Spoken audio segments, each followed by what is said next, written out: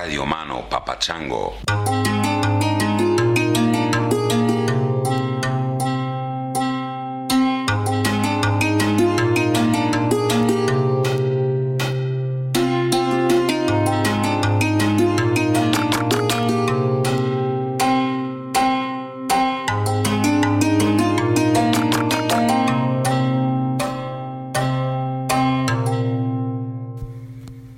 Hello everyone. Hello Chris. My name is Katie. I'm from Jacksonville Beach, Florida, but I've been in Vietnam for the past 3 months, teaching English for maybe the next year or so. We've been called off work for a week due to the coronavirus. Before that, it was the Lunar New Year, and we were back for a couple days, but they were taking our temperature, and we had to wear a mask inside and teach with a mask on and taking some precaution. So I decided to come out to Cat Ba Island, do some hiking at the national park here. It's absolutely gorgeous, but they are handing out masks at the park. So I'm just trying to breathe some fresh air and get away from that real sense of panic in the air around the coronavirus. I hope everyone's doing well, and I'm sending lots of love to y'all. Thanks. Bye. Hey Chris, Stuart Matola here. I am a traveling man. I gave up a permanent residence since June from Boulder, Colorado. I'm currently in Basalt. I've been sharing my time, half time in Spain, half time in the U.S. as I await word from the Spanish government on citizenship application as a Sephardic Jew in Spain. And so I share that with you, the passion and admiration for Spain and enjoyment of it. And I'm curious where you're at these days with Spain. I know you've been traveling to Guatemala, Thailand. I know you've been in Crestone. I think you got a home base there. But more than anything, just want to say thank you. Been appreciating your insights and the people you bring on and the wonderful conversations that you have. Helps me at times to keep company, because the traveling life, the life without a permanent residence, one of the challenges of it at times, and it's a very small challenge in comparison to all the benefits, is sometimes just feeling on one's own. Ain't that the truth though? Yeah, I hear that. That's understated, I would say. The sort of traveling alone thing, the solitude that comes from that constant movement is intense. It's super intense. I think it's accentuated by the fact that you're never at home. You're never in a familiar place. So there are no familiar faces, there are no familiar spaces, there are no familiar fucking smells or shapes or forms. The most intense solitude I've ever experienced in my life was definitely traveling. And it's hard, but it's so necessary, so important.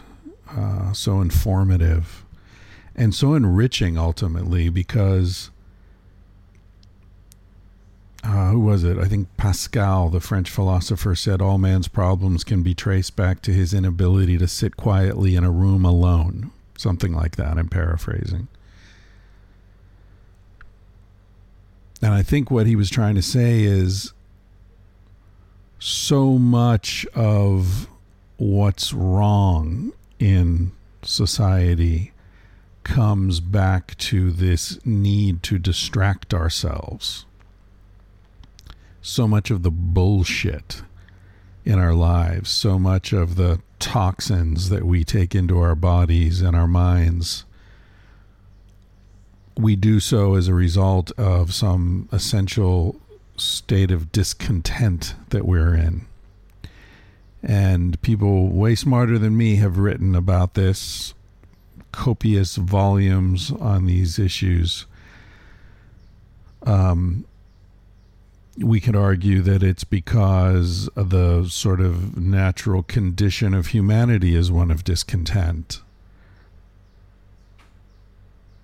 People argue that there's a sort of natural human need to travel, to move, to explore, to go to Mars, to go to the New World, to go to fucking Antarctica, because it's just the way we are. And I don't know that that's true. I don't necessarily agree with that, because I see the way we are as being also very content when we're content. If necessity is the mother of invention, then contentment is the mother of relaxation. And our species, this is something I wrote about in Civilized to Death, there's a sort of a conundrum in the evolution of humanity where for tens of thousands of years, nothing seems to have happened as far as the archaeological record is concerned. No great advances in arrowhead chipping techniques, or in arrow making, or in, spear throwers, or what are they called? Atlatls? Atlatl. There's a good word for you. I'm missing a few vowels, I think. And scientists have been like, well, what happened? Like, why were there no advancements? Why is there nothing reflected in the record that shows this continuous progress of humanity? And my argument in Civilized to Death was like, well, maybe there was no need for advancement. Maybe there were no significant problems that really needed to be solved. Maybe people had the technology that they needed between bows and arrows and spears and nets and snares and whatever else they were using. And of course, the amazing human capacity to work together, to coordinate and hunt as a group, which no animal, not wolf packs, not orcas, no animal is as good as as we are, even 200,000 years ago, presumably. So there's plenty of food. We knew how to build shelters. We knew how to see what weather was coming and prepare for it. And so why do we need to invent things? We kind of got it worked out. So it wasn't until climate change or shifting conditions in terms of population density or, scarcity of resources, animals, based upon changing weather patterns. Not until those things started to happen did our ancestors need to shift from the way they had been living and start looking for new ways of living.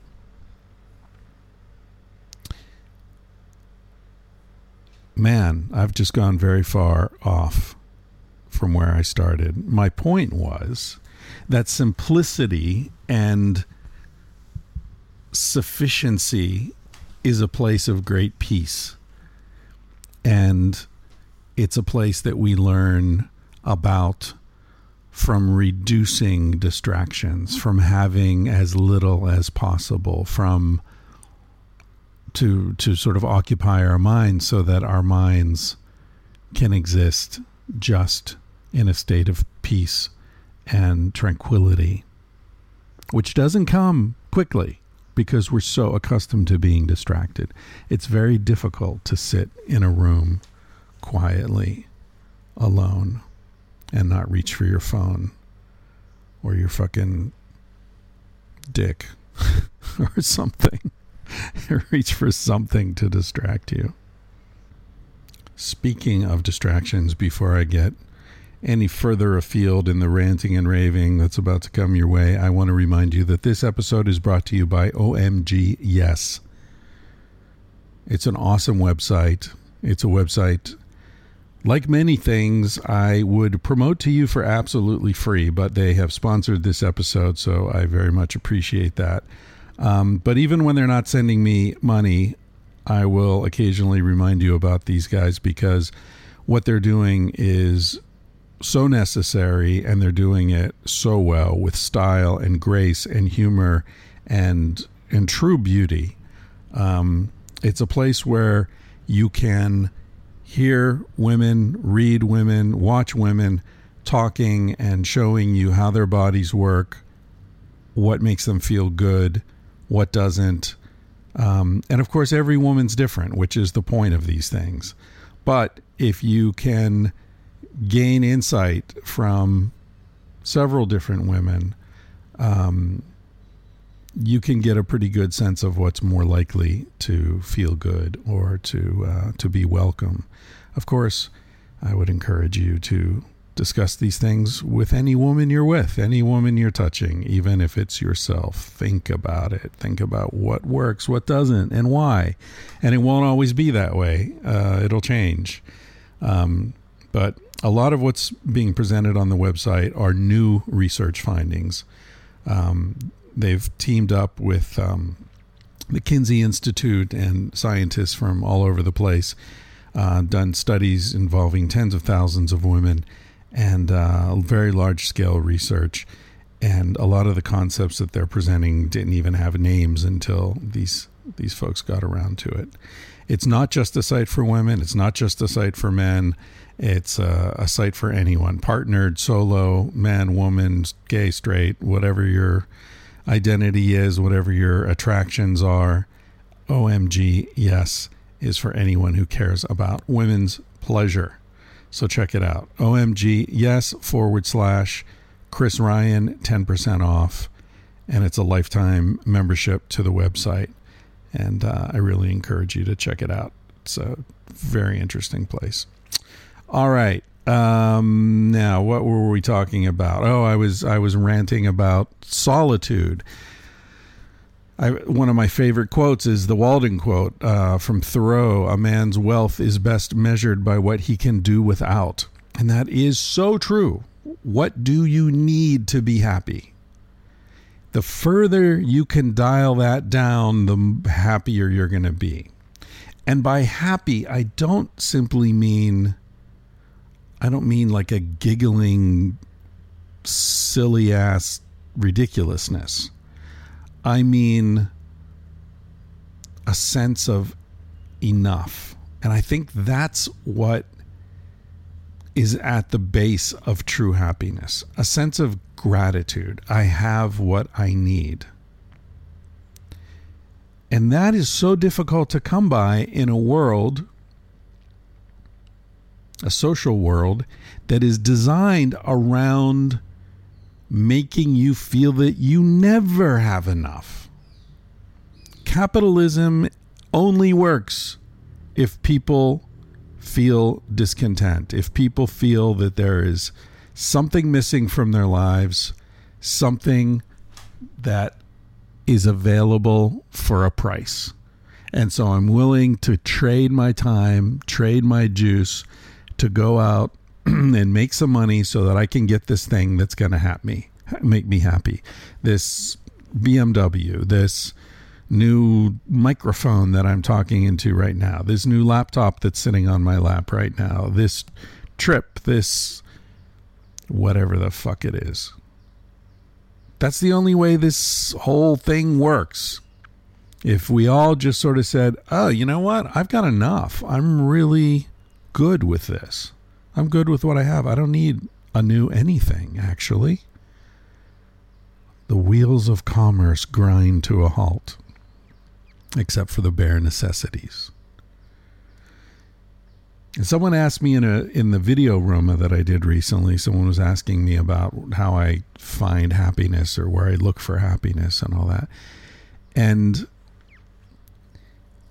you know, it's a strange thing because I feel like I've attained some things that most people would say lead to happiness. Like, you know, I wrote a best-selling book and published 2 books and, you know, whatever status that confers. Like, I guess that's cool or something. But for me, happiness is in, and this sounds so fucking trivial, I know, so trite and cliched, but it's in the daily pleasures. It's in noticing how good that fucking pineapple tastes. It's in enjoying bodily functions, like taking a good shit, man. Like, that feels good. And yet we're taught to be so enveloped in shame around our bodily functions, most of them, that it's, I know people hearing me say that probably cringed or laughed nervously if there's another person in the room with them, right? It's like, how can taking a dump be horrible? We all do it. Everyone does it. And it's necessary and it's great and it stinks like hell, but it feels good. Speaking of which, one of the things I want to talk about today is Thailand. And this is kind of a weird segue. I probably wasn't finished with that last thing, so I'll come back around to it. But in Thailand, they've got these things called bum guns. Yeah, you got to have a bum gun. Anyway, I'll get back to that. So the point is that believe me, I'm 60 years old. You've heard, you're probably sick of hearing me say that already. I've been around the block a few times. None of that shit will make you happy. None of that shit will make you feel good about your life. The only thing that makes you feel good about your life are these daily, frequent, small pleasures. You know, having the person you love rub your back when you're falling asleep. Foot massage. Watching a good movie. By the way, Red Rocket. If you haven't seen it, it's available for streaming now. Simon Rex. It's a fucking amazing, beautiful movie. Red Rocket. Fresh air. Stars. Seeing the stars at night. Watching the moon come up over the mountains. Watching the sunset. That first cold beer. These are the things that make life wonderful. Not your fame, not your bank account, not how big your house is. I'd much rather have a small house in a beautiful place than a big house in a fucking suburb somewhere. And it's not because I'm noble. It's because I understand what works. A small apartment with candles is so much cozier than a big fucking modern house with steel and white marble and all that shit. You don't need a lot of money to be cozy. You don't need a lot of money to be comfortable. You don't need a lot of money to go to interesting, exotic places. You don't need a lot of money to impress women or men. Not the ones who are worth impressing. What you need is substance. And that's free. So long as libraries work or friends are willing to lend you books or you find stuff online, substance is free. All it takes is attention and time and effort and curiosity. And those things feel good. So sit in a room alone, quietly, also known as meditation. Solitude is different from loneliness. And I think one of the great lessons that I learned in my years of traveling alone was to distinguish those things. I spent a lot of time in solitude and sometimes lonely, but not much. And I worry that people now with the phones and the internet and the constant communication and the constant checking social media never experience the kind of solitude and loneliness that allows them to recognize the difference between those things and to learn that lesson. That's, I think, so important in living a satisfying life. All right, I've got one more intro snip I want to play from Omar sitting in a bathroom in Pakistan rolling a joint while working on some music that he later sent to me. And I'm going to follow his intro snip with one of the songs called Mr. Man. I'll be back in a few minutes. Thanks. Hey Chris and everyone listening. My name is Omar. I am rolling a hash joint in my bathroom, taking a break from mixing my debut album with my band, which will hopefully be out in 2022 and will definitely be shared with the community of this podcast. Chris knows because I emailed him about this, but one of the songs actually has a feature from this podcast. So yeah, looking forward for you guys to hear it one day and to meet you guys at one of the meetups soon. Bye. I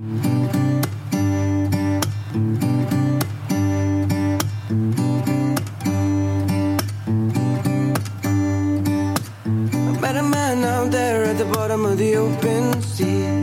He said, son, give me your hand, why don't you stay here with me? I said, no, Mr. Man, I'm only looking around. I don't know what life is all about, but I know what I found.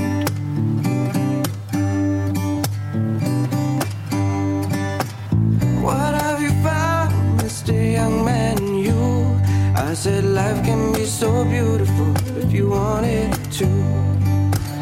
Just enjoy the simple pleasures in life, like sitting on the beach, watching waves roll around.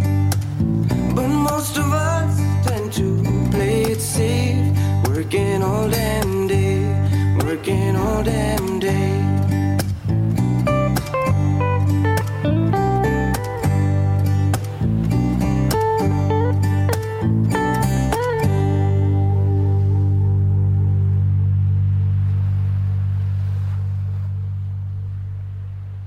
You see, I was sort of setting you up for that song with that little rant there.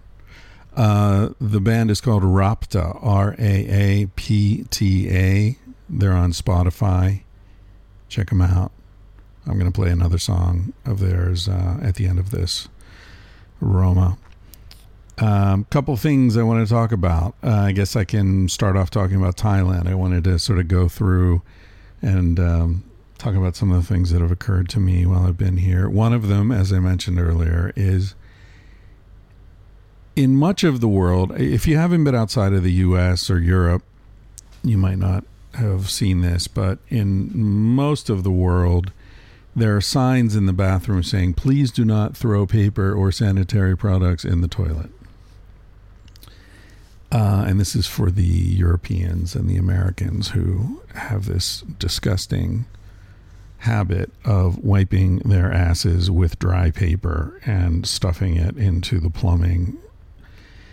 I think in a lot of the world, the pipes are more narrow, and so the paper will clog them up and cause all kinds of problems. But I think it's also just that people outside of the US and Europe don't tend to use toilet paper. And the system ranges from a faucet with a bucket, and you know, like in India, you basically run the faucet, wipe your ass with your fingers of your left hand, clean your fingers under the faucet, and then pour the water into the toilet, and that's the flush. Ranges from that to what you've got in Thailand, which is you've got this hose with a little handheld nozzle on it, which is like, I don't know if they still do this, but when I was a kid, a kitchen sink always had one of these things where you'd spray the dishes with it. You pull the hose and spray the thing. And so you just spray your ass with this thing. And it's so much better. It's just like not even close. It feels better. It's cleaner. It's better for the environment. Who came up with this idea of cutting down fucking forests of trees to make somewhat it's not even biodegradable. It's like this weird state of pulp where the toilet paper turns into some sort of gelatinous glob at some point. Who came up with this? This is a horrible idea all around. And I think the only reason it works, and it's worked for so long as far as a product goes, is that people are so fucking afraid of their own shit. They're so afraid of their own bodies. They're so afraid of what's happening, what keeps them alive.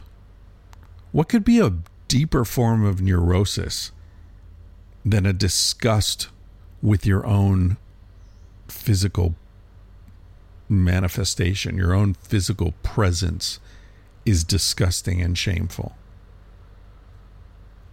Jesus Christ, how the fuck did we do that to ourselves? Jesus Christ probably had something to do with it, or at least his representatives. Yeah. Anyway, yeah, toilet paper. Don't get me started. I'm already started. Don't let me keep going. Fucking disaster. Another thing that's occurred to me here in Thailand is that Thailand is one of the countries that is one of the cultures, I should say, that seems to be the least concerned with gender conformity. The famous lady boys of Thailand are not freaks. They're not considered to be ridiculous. It's just a thing that happens. People who are born in male bodies prefer to live as women, and that's what happens. And they dress that way, and they act that way, and that's fine. And it's not, as I said, they're not considered to be freaks. They're not looked down upon. They're not persecuted. I remember, oh man, it must be 15 years ago or so, maybe longer. The world champion Thai kickback, I think it's Muay Thai.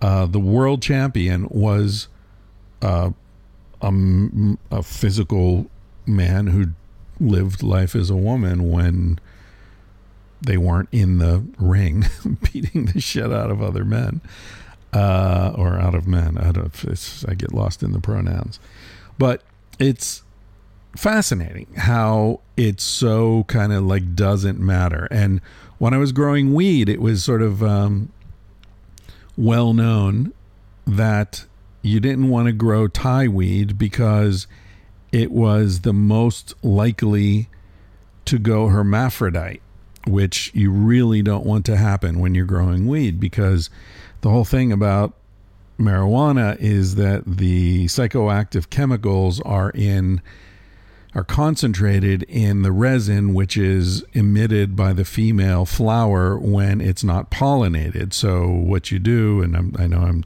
preaching to the converted on this, a lot of people know this, but what you do is you eliminate the males once they show any sexual characteristics, so that the males don't have a chance to pollinate the females, because once they pollinate the female, then they go to seed and you don't get buds. Buds are flowers that have not been pollinated, so they produce more flowers and more flowers and more flowers looking for that pollen, and they don't get the pollen, and so they start emitting this resin, which if the pollen lands on it, it'll stick to it because it's like honey.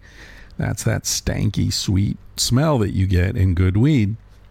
So I wrote an article. I used to have a column in the sort of Spanish equivalent of High Times. And one of the columns I wrote was about how growing weed was like running a women's prison, because you have all these females and they cannot get fucked. That you don't let any males anywhere near them. And so they just get hornier and hornier and more desperate. And that's good weed. That's sinsemilla. So what gets you high actually is frustrated female sexual desire. Think about that next time you're rolling up a fatty. So Thai weed, you don't want to grow Thai weed, because Thai weed, even though it presents as female, it can become male, or it can have some male sexual organs that emit pollen, even though it's got lots of flowers, female sexual organs as well. So you can fuck up your crop immediately if you have a plant that does that. And Thai was always notorious for being more likely to do that. So it's sort of a funny thing. The country where you've got all these ladyboys is also the weed that's most likely to, have confused gender or confusing gender. The plant might be totally happy having both genders. But in the context of all that, what little I know about Thai language is that every fucking sentence you say ends with a declaration of your gender. So if you want to say hello, it's sabadi. And if you're a man, you say kap. If you're a woman, you say ka. Sabadi, kap. If you're a man, sabadi, ka. If you're a woman. So it's like everything you say is like, hello, I'm a man. Hello, I'm a woman. Thank you, I'm a woman. Thank you, I'm a man. Goodbye, I'm a man. Goodbye, I mean, it's so weird. Every fucking thing they say ends with the declaration of I got a cock or I got a pussy. It's so fucking weird in this culture that doesn't really seem to give a shit.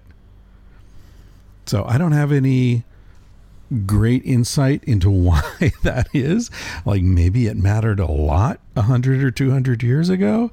Maybe it's like India, the same country that produced the Kama Sutra and all these exotic sexual teachings is now one of the most uptight sexual countries in the world. Maybe that's what happened. Maybe this is an artifact that's preserved in the language from an earlier time.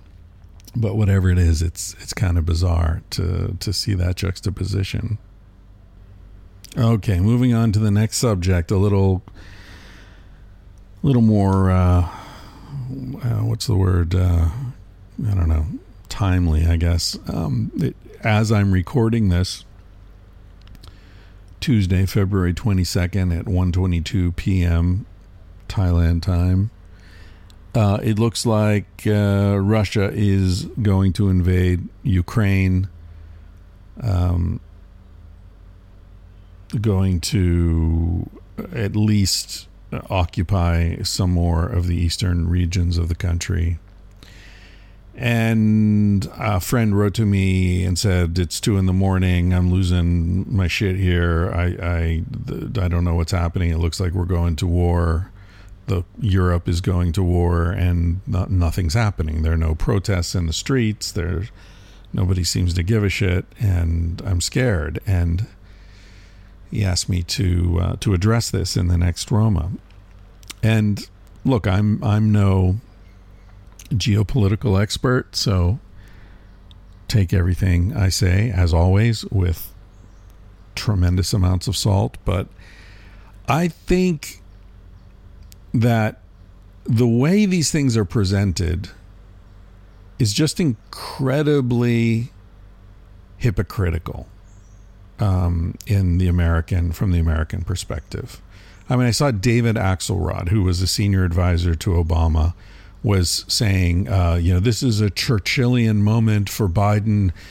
He can't stand by and let Putin thumb his nose at international laws and the sovereign rights of the Ukrainian people and blah blah blah blah blah. So let's go bomb the fuck out of Russia or something. I don't know what the hell he wants Biden to do, but any of these issues have to be seen in the context of a few very simple but often forgotten facts about the world as it exists now and has for the last 70 years.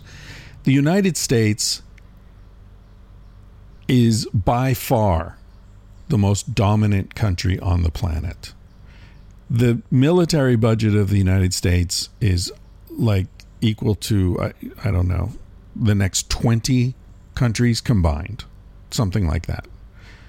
I haven't looked it up recently, but it's something like that. It's like if you take Russia, China, France, England, Germany, Spain, whatever, you go way, way, way fucking down the list until you add up to the same amount of money that the United States spends on its weapons systems and other parts of the military budget. And that's the stuff that's acknowledged, not the black ops where nobody talks about how much money's going into that, and not the space program and how much of that is actually hidden weapons systems and spying technologies and all that. So the point is, you've got, a playground with a whole bunch of first graders, some second graders, a few third graders, and a 32-year-old dude who does CrossFit. And when one of the fourth graders throws a punch at one of the third graders, the 32-year-old CrossFit dude says, world, peace on this playground is essential, and the rights of the sovereign third graders must be respected. And then he goes over and, beats the shit out of 15 second graders. In other words, the United States saying the rights of the sovereign people of Ukraine must be respected. Russia, you have no right to do this, is totally ridiculous given the fact that the United States has overthrown more governments than anyone else in the history of the world. That the United States has something called the Monroe Doctrine that goes all the way back to fucking Monroe, which was 1850 something, saying no other country will be allowed to exert influence in the Western Hemisphere. In other words, you other European countries over there, this is all ours. We get to fuck up Argentina. You don't. We get to fuck up Bolivia. We get to occupy Mexico. We get to take over the oil in Venezuela. You try to send some fucking missiles over to Cuba, we will bring the world to a standstill. We will threaten nuclear annihilation if you put missiles in Cuba.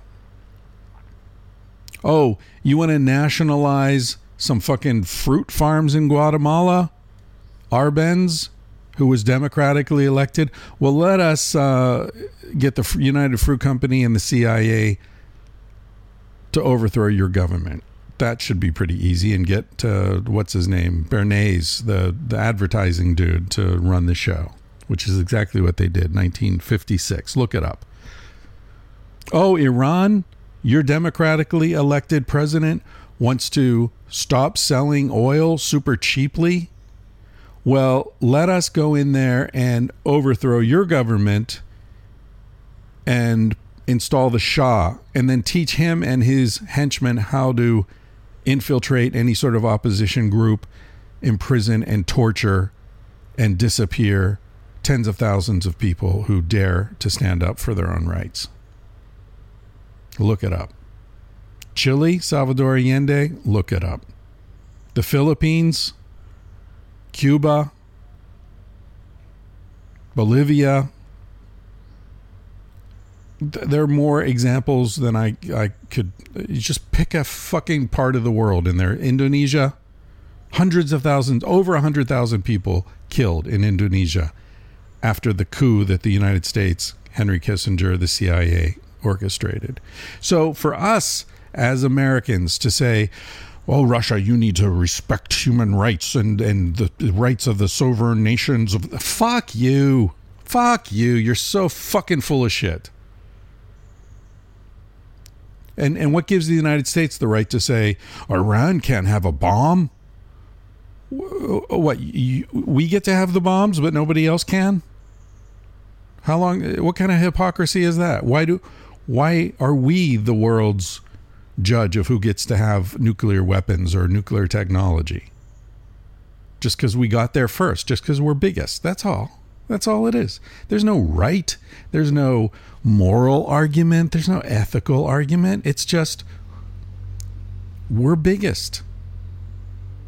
That's why we're right. Why do you think the dollar is the world's reserve currency? Because for decades, nobody could fuck with the U.S. So it was a stable currency because nobody else could destabilize it.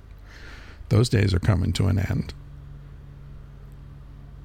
So it's ridiculous to say that anyone who calls out the hypocrisy of this is like aiding and abetting Putin. I'm no fucking fan of Putin. Putin's a Putin's what we all know he is. He's a fucking cold-blooded killer who takes pleasure in torturing his opponents. I kind of know some people that Putin has thrown into prison. But Putin's no worse than anyone else. And that's one of the things that Trump said that I actually agreed with when he said, somebody said, Putin's a killer. And Trump's like, yeah, well, we're killers too. He was right about that. So Putin says the Ukraine cannot join NATO. What is NATO, by the way? NATO is a military alliance that was formed to counter the Soviet Union. And when the Soviet Union collapsed, a bunch of countries that were formerly in the Soviet bloc, meaning part of that empire, quickly joined NATO, and NATO accepted them. So Poland, I think the Baltic countries, Lithuania, Latvia, Estonia, Turkey, I think was already in NATO, but a bunch of countries that are bordering with Russia joined NATO. That means they went to the other team, and that means that NATO forces, which include the United States, which are mostly United States, are in those countries. That means our weapons, our soldiers, our missiles are right on the border with Russia. Now, what do you think would happen if Russia took over Canada? Even if Canada sort of semi-democratically decided they wanted to join Russia, that they were more friends with Russia than they are with the United States, and Russia's like, oh, great, we're going to set up military bases 20 miles from the border with Minnesota and Michigan and, right over here in Niagara Falls. You think the United States would stand for that? Fuck no. How many Russian military bases do you see in the Western Hemisphere? They sent some money to Nicaragua. It caused such a fucking hissy fit in the Reagan administration that they trained death squads to go down there and kill anybody in Central America who tried to support poor people, including American nuns and the Bishop of San Salvador, I believe. So please don't talk to me about the rights of independent countries to choose their alliances and so on and so forth. That's just rank hypocrisy. So what's happening from my perspective, what's happening is the United States and the Western powers said, sweet, Ukraine kicked out their Russian corrupt, whatever his name was. He fled to Russia. This comedian got elected president. The comedian's more friendly to the West. So Ukraine is coming with us. Ukraine's on our side. Ukraine's a big, rich country. And this will really fuck over Putin. And Putin's saying, no, Ukraine is not joining your side. Ukraine is right next door to us. We're not going to let you take over and set up your military in there. We're going to keep Ukraine, and that's the way it is. And the West, of course, is saying, oh, that's not fair. The Ukrainian people get to choose, blah, blah, blah. Which, in an ideal world, I'm not saying that that's an illegitimate argument. I'm saying it's an illegitimate argument to make in the context of all the fucking governments that the U.S. has overthrown. And the fact that the U.S. has this massive military budget and hundreds of military bases all over the world. You think the world needs American military bases everywhere? Does anyone really think that America is out there defending freedom? Nobody believes in that shit anymore. America's out there defending human rights? Come on. Nobody believes that. America's doing what's good for America. And it's not even good for America. It's good for companies. It's good for corporations. If it were good for America, we wouldn't have millions of homeless people. We wouldn't have kids showing up at school hungry, hoping they'll get one decent meal that day. We wouldn't have old people who can't afford their fucking medications. If all this shit was good for America, America would be an awesome place. It isn't. America is a decrepit, declining, corrupt, sad, sick society. So the argument that all this world domination is being done for America somehow is as empty as the argument that it's being done in the cause of freedom. Freedom from what? Freedom to what? To buy shit we don't need, that we can't afford, to impress people we don't give a fuck about? Thanks. So I don't think this is going to lead to World War III. That's the good news. I don't think this is going to lead to anything. I think this is going to suck for some people in Ukraine. I don't know if Putin's going to take over the whole country or just the eastern regions. But I think his point is to say to NATO and Biden and Boris fucking Johnson and his hairdo, no, guys, you're not going to roll me here. You've already taken Poland. You've taken all these other countries that used to be in our sphere of influence. You're not taking Ukraine.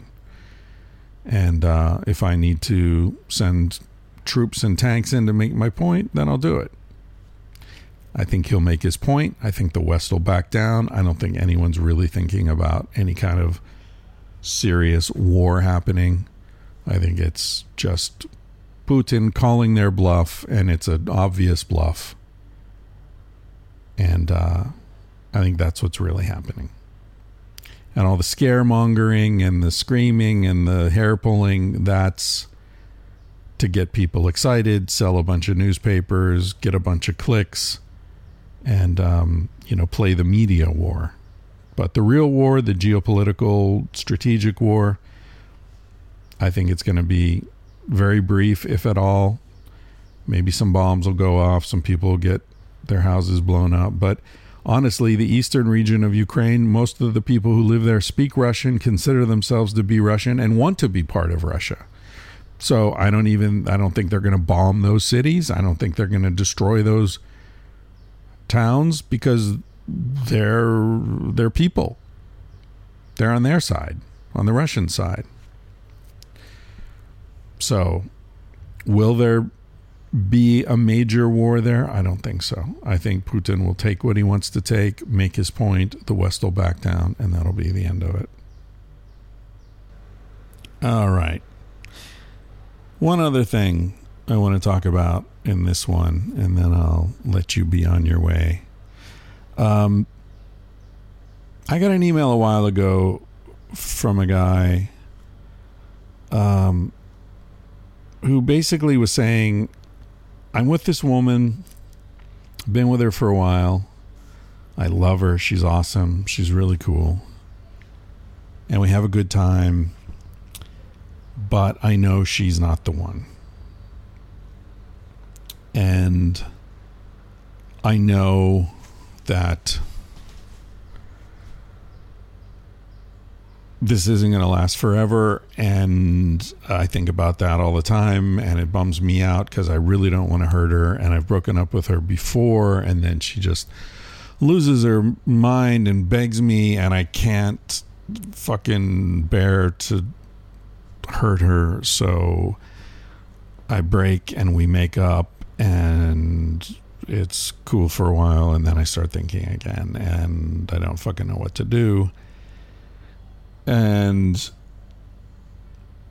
so he was asking me for advice, and, in a way, it's like, I don't know if I'm super qualified to comment on this or totally unqualified, because this has been my biggest burden in life as well. I think the sort of the inability or the like unwillingness to hurt someone that I love. And the fact is that, as I've said previously on the podcast, love is easy. like, how do you not love? How do you... I mean, I was having breakfast this morning, and there was this little girl dancing around. She was like 3 or 4 or something. I don't know her. I don't know her name. We probably don't even speak the same language. But how do you look at her and not feel love? How do you not love that beautiful little spirit that's dancing around? And so how do you not love someone that you've shared your life with for any amount of time? If you've truly shared it, how do you not love someone that you've watched sleeping? Someone you've noticed the little details of the way her face moves and her lips move when she smiles, or when she has a thought or a memory, or tells you her dreams, or cries when she's thinking about something. You know, it's like, how do you not love someone that you've connected to? I think it's impossible if you've truly connected at all. But that doesn't mean that you need to live your life with everybody. That doesn't mean that you owe them your eternal presence. And so you come up against this really difficult conundrum where it's like, I love this person, but I also feel the need to make a decision that I know is going to really hurt them. And I don't want to do that because I'm not the kind of person who hurts people he loves. And as I've gotten older, I've realized that that's the wrong framing. I mean, often when there appears to be no answer to a question, sometimes there just isn't. I was reading Jung's autobiography. I'm halfway through that. I read it 30 years ago. I'm rereading it, and it's awesome. Memories, Dreams, and Reflections. And he says something in there that I've said on this podcast, which is that some of life's most perplexing questions are never answered. They're just outgrown. But I think that some of life's most perplexing questions are just framed wrong. And I think that this is one of them. I think that I have thought that there was the option of not hurting people. That what I was looking at was saying, well, I don't want to hurt her, so I'm not going to hurt her. But then I've realized that, no, I did hurt her. I hurt her by wasting her time while I dilly-dallied around trying to figure out what to do, or dithered. I think dithered is the word I wanted. I hurt her self-confidence by being with me when she knew that I was constantly vacillating on whether I wanted to stay with her. I hurt her by undermining her self-love by withholding some of mine. I hurt her in all kinds of ways, while telling myself I was avoiding hurting her. There isn't the option to not hurt other people. That's the conclusion I've come to. And I was naive in thinking that was on the menu. It's not on the menu. There is none of the above. It's just, how much do you hurt them? How do you hurt them? Are you hurting them in a way that allows them to grow and heal? Are you hurting them in a way that's going to leave a lasting wound? Are you hurting them in a way that's honest and is going to lead to your growth? Or are you hurting them in a way that's all about denial? And I feel like this way of thinking, this mistake in understanding the actual options that are available to us, extends to other realms as well. I was a vegetarian for 3 years, and I didn't have any real moral arguments about it, but I definitely was disgusted by meat and the idea that I was eating the flesh of a dead animal. So there was a disgust response involved. And I didn't like the fooling myself around like, oh, that's not a dead animal, that's a burger.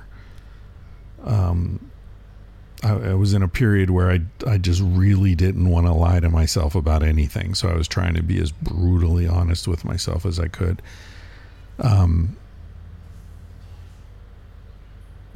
which is always a fool's errand. But anyway, I think part of it for me was also that I didn't want to kill anything. I didn't want to be involved in the killing of any animals.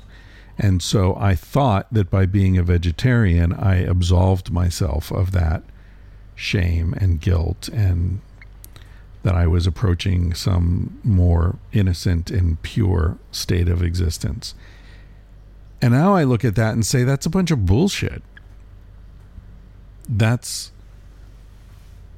me not being willing to admit to the reality of my life and to life in general, which is that life eats life. There's no way of getting around that. So if a vegetarian is a vegetarian because they think they don't want to participate in the death of anything, go to a fucking soy farm and watch the fields get plowed over and all the insects and rodents and birds' nests and varied plant life and worms and everything else that was living in this biodiverse ecosystem until it got turned into a soy farm or a lentil farm or a fucking mung bean farm or whatever it is you're eating that you think doesn't involve death. It does.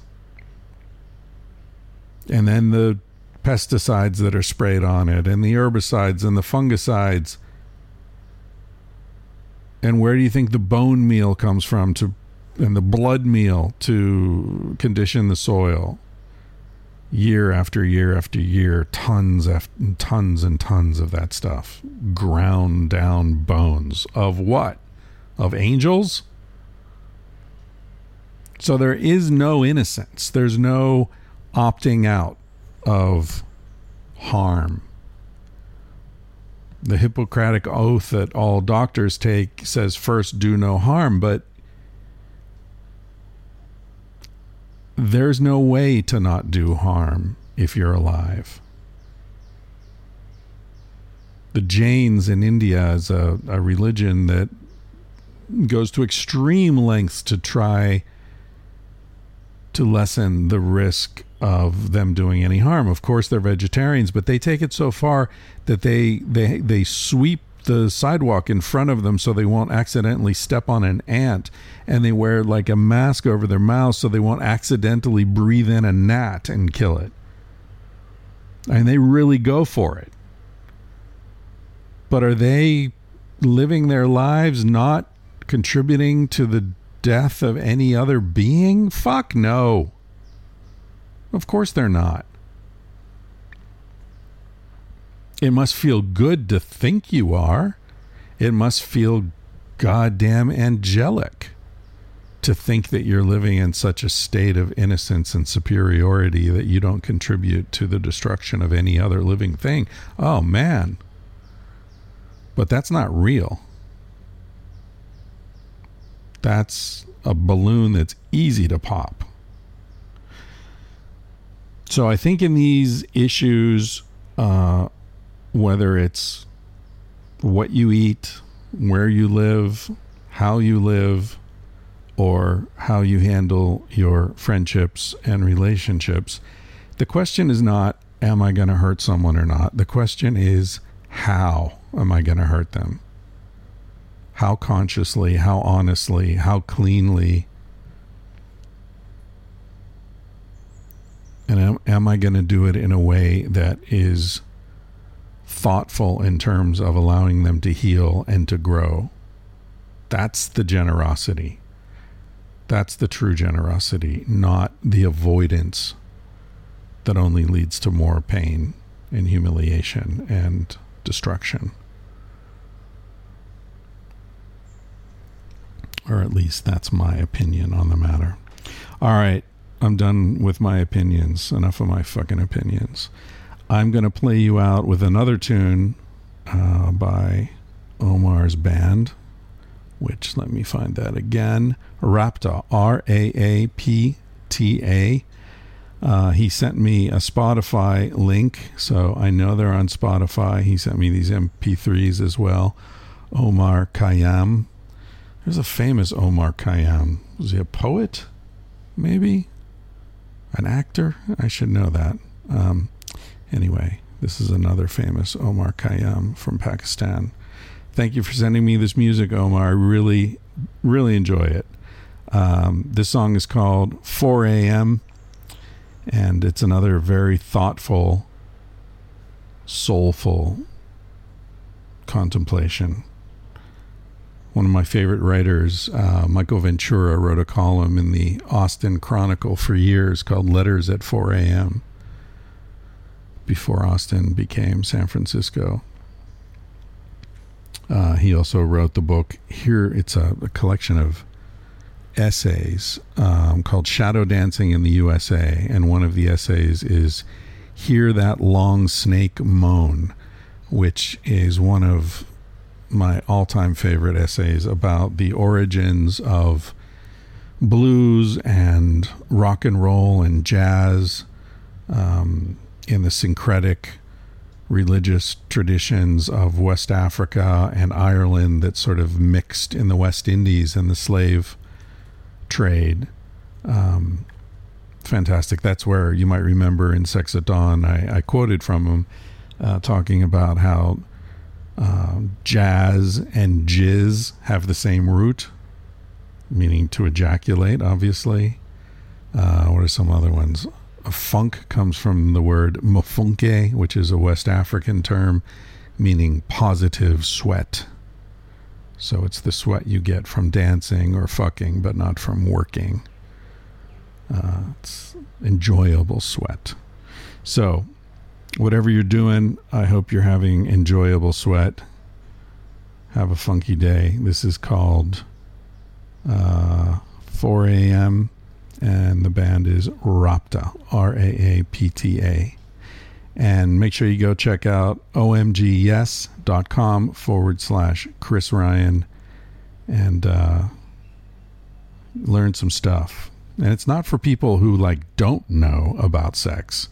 It's for people who want to know more about sex and want to learn from experts that aren't talking down to you or assuming that you need some sort of refresher course. This is cutting edge new research gathered by speaking with tens of thousands of women about what feels good to them.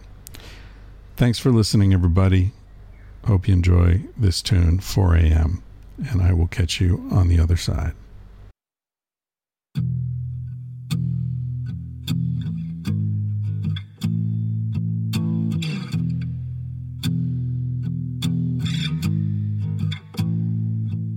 Hello.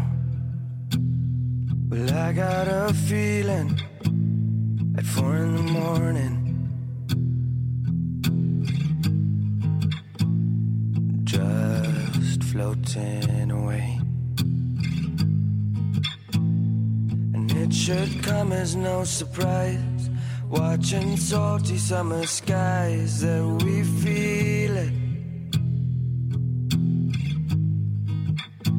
We masquerade in our disguise, people hiding in plain sight, and I can't see them. Maybe that's the point.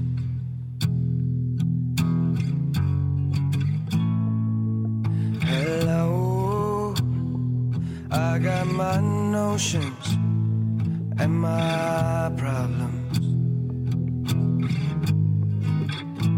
just running through my mind.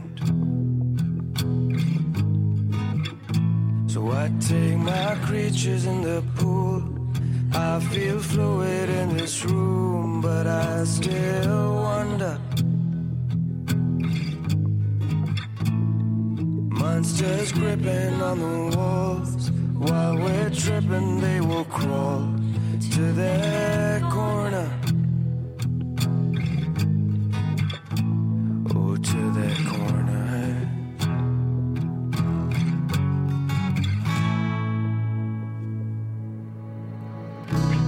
Hear me upon the vista. I smell heat upon the horizon. Aurora come just a little bit late. Painted black the sights unseen. This feeling so supreme. And slow it down in time machines. 'Cause 4 a.m. I'm a little bit hazy.